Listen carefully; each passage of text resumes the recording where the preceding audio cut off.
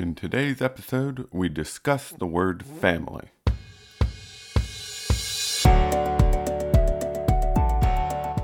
In our churches, we love to use big words. We obfuscate our pedagogy through superfluous grandiloquence, manifesting hubris instead of demureness. See what I mean? Inconceivable. While I might have a speech impediment, I certainly do not want to have a preach impediment. These get in the way of God's message reaching our hearts and minds. Let's dig through those big words and learn something incredible. Before we get started in today's topic, let me remind you to go and check out EdenHollow.com. This is a company I started to start publishing some Bible study guides and spiritual books, but we're starting to branch out into some fiction and even talking to some other authors. We'd love to have you check out what's going on at EdenHollow.com. Now let's jump into today's episode. Ryan Boyer is an old friend of mine. He is the father of 3 wonderful kids and the husband to Becky, another old friend of mine. And they are living in the St. Louis area, working with the Ellisville congregation there. Ryan and I met in college, and he has always impressed me with the sincerity and the seriousness with which he takes his faith. He is absolutely one who wants to serve God and love God with every fiber of his being. And you see that in the way he talks about church and family and what our responsibilities are to the church because they are our family. I think you'll be impressed with some of the things he has to say, and it will challenge you in a way that maybe will cause you to approach the people you worship with in a more serious and sincere way. Let's jump right in. Okay, we're going to talk about family, which is a little bit of a different topic than what we typically do here on Preach Impediments. We normally are doing big words that are hard to understand. Today, we're doing a simple word, but in a context where it is hard to understand. So we're going to talk not just about family in the sense of mom, dad, and children, but we're going to talk about family in the sense of the church family, the idea of God's people being brought together into a close-knit set of relationships. So give us sort of a definition of how you understand the Bible teaches the church as a family. I looked at the Webster definition, and I got 3 different definitions here. A social group made up of parents and their children. Well, yeah, that makes a lot of sense. And it does for Christianity too, right? Because there's no metaphor in the Bible that describes our relationship with God or his relationship with us and our relationship with each other more than family. Mm-hmm. And so there's the idea of, we say, God is our father. That's family language. And you are my brother, and that's family language. And so there you go. You've got the social group made up of parents and children. Another one is a group of people who come from the same ancestor. You could see how that works out. There's all kinds of Bible languages about the Word of God that is the seed that produces us, and we're born again into a new life with God as our Father. Third definition is a group of people living together. I got goosebumps just now, even thinking about it. Acts chapter 2 is one of my favorite passages in all of the Bible, starting in verse 42. And I read through that section that says what the first church was doing, and I've never been able to read that text without getting goosebumps and thinking to myself, I want that. I want that togetherness and that closeness and that family relationship with my church family. And so you can do some of the things that we did just now with the idea of defining a family, but I think with this subject, it's probably better to do that 1964 Supreme Court case on pornography, where the Supreme Court justice said, I don't know how to define it, but I know it when I see it. And so it's not just a matter of giving a definition, but talking about some characteristics of what family was supposed to look like when God said, you are my family. And that's another thing. We don't say what is family. We say what was family. When God said, I'm your father, what did he mean by that? And when he said that we're brothers and sisters with each other, what did he mean by that? What are the characteristics that define those relationships. So I love how in each one of those definitions you can see the biblical parallel to God's people, whether it be the parents and children concept. I believe that was your first definition. You've got that in the sense of God is our Father and we are his children. Romans chapter 8 talks about us being adopted by God, and that the Spirit testifies with our spirit. And we cry out, Abba, Father, and you've got those ideas there. But there's also a sense in which even within the local gathering of God's people, you have that same sort of organization where there are elders and their children. And so the idea of 1 Timothy chapter 3 says in verse 4, he must manage his own household competently and have his children under control with all dignity. If anyone does not know how to manage his own household, how will he take care of God's church? There you have that idea that the elder is in a sense functioning as the father of a family within the local group. And so again, that father and children, that concept is there.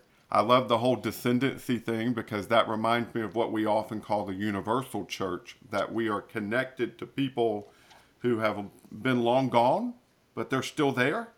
And so you've got that same sort of distant relationship, but connectivity involved there. And then the last definition, people who live together, Acts chapter 2, they are people in one another's houses day by day, spending their lives together because they are family.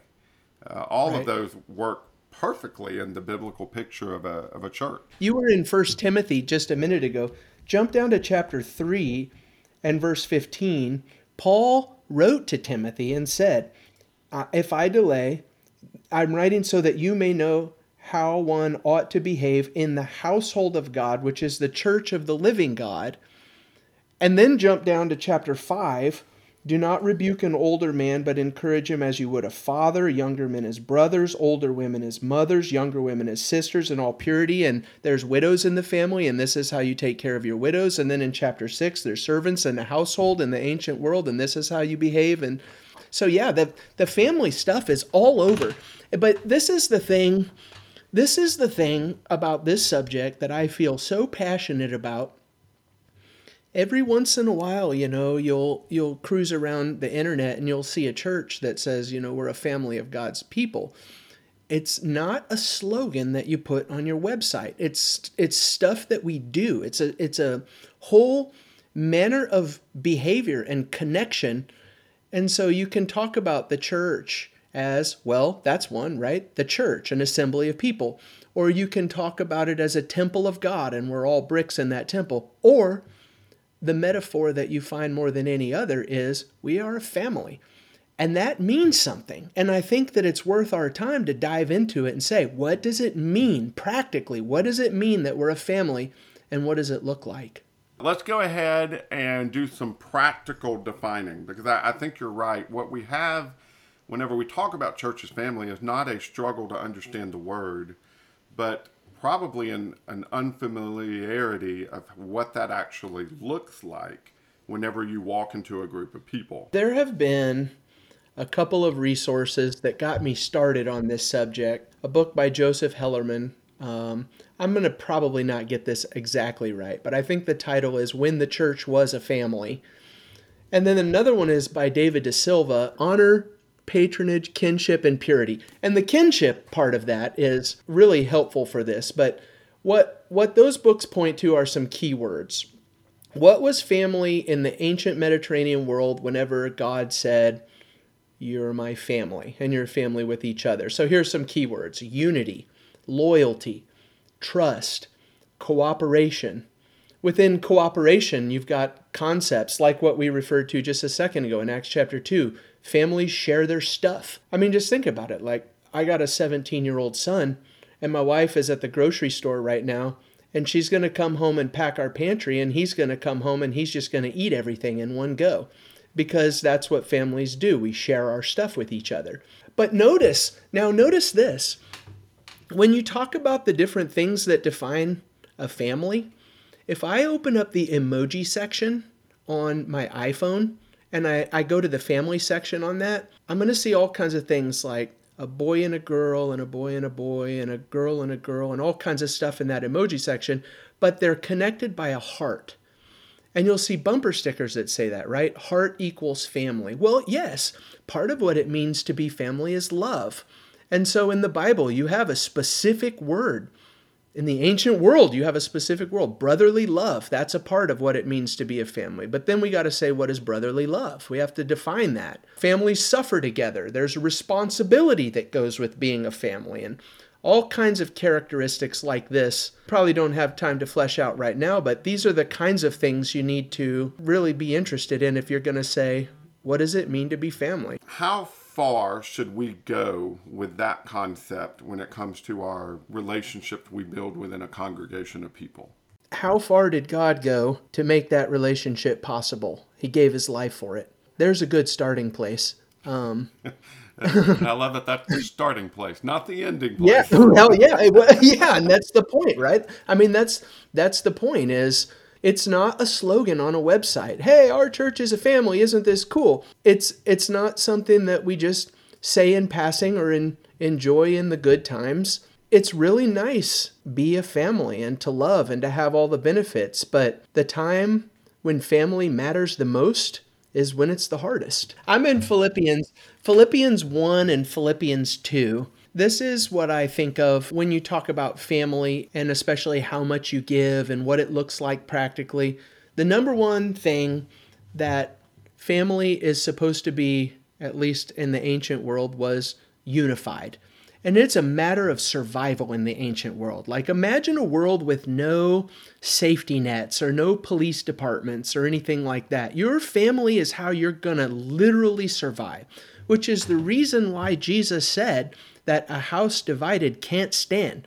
If you're not, this is actually survival for us. It's not just really nice when we do it. And so in Philippians 1 and verse 27, let your manner of life be worthy of the gospel of Christ, so that whether I come and see you or am absent, I may hear that you are standing firm in one spirit, with one mind, striving side by side for the faith of the gospel, not frightened in anything by your opponents. This is a clear sign to them of their destruction, but of your salvation, and that from God. And the reason why I come to that passage, and I'm still thinking a lot about your how far do we go.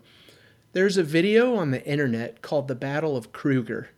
You ought to look it up. It's on YouTube. It's got millions of views. There's this park in, I don't know where it is, Kenya or something. It's Kruger Park, and there's this herd of Cape buffalo that start getting chased by lions. And this pack of lions goes for the little one, which there's a whole point in that too, right? That's where the devil goes. He goes for the little one. And they get the little one down and they're eating the little one. And if you thought that was a bad day, then a crocodile jumps up from the water and starts eating the buffalo too. And you're watching this video and you're thinking, oh man, this is awful. And then the camera pans over and the whole family of buffalo are coming back. And they stand side by side with one another against this pack of lions. Immediately, one of the lions takes off because he understands in verse 28, it is a clear sign to them of their destruction. The lion knows that. There's no way that we're going to be able to stand against this family of Cape buffaloes. And they come back and the baby buffalo gets rescued, and they bring it into their midst. And I think, man, that God said in Proverbs that we learn from the ant. It's the same concept. Learn from the buffalo. And so the idea is, let's be unified. And, if we stand side by side, if we have to go and the concept of we is much bigger than me, and we're going to take on a pack of lions together, let's do it together. For the sake of our littlest ones and our weakest ones. And you see practical unity in all of that. Later on in chapter 2, in verse 2, complete my joy by being of the same mind, having the same love, being in full accord. that word full accord there, this would be a fun word for your preach impediments. It's only used here in the New Testament. It's a compound word that comes from sharing and soul. And so the idea is, this is what Paul wants from the church in Philippi. Share a soul with one another. You think of David and Jonathan there, right? Being knit together in love. Have one mind. Do nothing from selfish ambition or conceit. In humility, count others more significant than yourself. And the text goes on to say, and it's all rooted in Jesus' example and what he did for us. That's what we do for each other. So, yeah, go all the way, and unity and standing with each other. That's it. I saw this on Twitter a couple months ago, I think it was, and I don't know where I saw it, but listen to this. Convincing someone to change their mind is really the process of convincing someone to change their tribe. If they abandon their beliefs, they run the risk of losing social ties. You can't expect someone to change their mind if you take away their community too. You have to give them somewhere to go. Nobody wants their worldview torn apart if loneliness is the outcome. And so, yeah, there's the family that you get to be a part of whenever you die to yourself and you're born again to the Lord. It's not a gimmick either. Like, it's not this, oh, hey, we're supposed to be this unified and close together family, and so let's all have group meetings and get together in each other's houses and all of that. There's two places in the New Testament, well, there might be more. There's two that I think of right now, where the word brotherly love is used, that Philadelphia. The first one is Romans chapter 12 and verses 9 and 10. In verse 9, it starts out with, let love be genuine. This is not a gimmick or a trick. And it's not pretend, it's not playtime or playing house. This is actual, real life. I love my family. Let love be genuine. Abhor what is evil. Hold fast to what is good. Love one another with a brotherly affection. And so there's that brotherly love. The second one that I think of is 1 Peter chapter 1 and verse 22, having purified your souls by your obedience to the truth for a sincere brotherly love. Love one another earnestly from a pure heart. The sincerity is the thing that I'm focusing on there. And that's really, I think, what makes this thing so hard. How do I get there? Like, how do I get to this genuine and sincere brotherly love that the Bible points me to that we're supposed to have? And I think the answer is in understanding the gospel. And it's what we've already talked about. This thing that we're talking about right now is what Jesus died to accomplish. He literally had to give his life in order to get us to this spot. And so I probably can try a little harder to be what I'm supposed to be and to love how I'm supposed to love and to be gracious with others and to cooperate with each other and to fulfill my responsibilities in the family. Like, all the way, man. I love the way he ends that. All the way, man. That's exactly how we should be with our church family. Years ago, I was corrected when I called an ATM machine, because the M of ATM already means machine. I was essentially saying the AT machine. Well, the church as family is the same way. Church means family, and we need to start thinking of it that way. And we have a lot of responsibilities to fulfill as a part of that family. And I absolutely hope today's episode has challenged you to think about all the ways you can step in, do more, and be more sincerely devoted to those people who God has made your family. I hope you've enjoyed today's episode, and if so, share it with others. Let us know in the comments, both on Facebook or on the website, and you can find that website at preachimpediments.com. If we can help you in some way or cover a topic in the future that you would like to hear more about, just let us know. Shoot us an email or contact us on Facebook. Just look for the Preach Impediments page there. We will have more Preach Impediments on Thursday. Until then,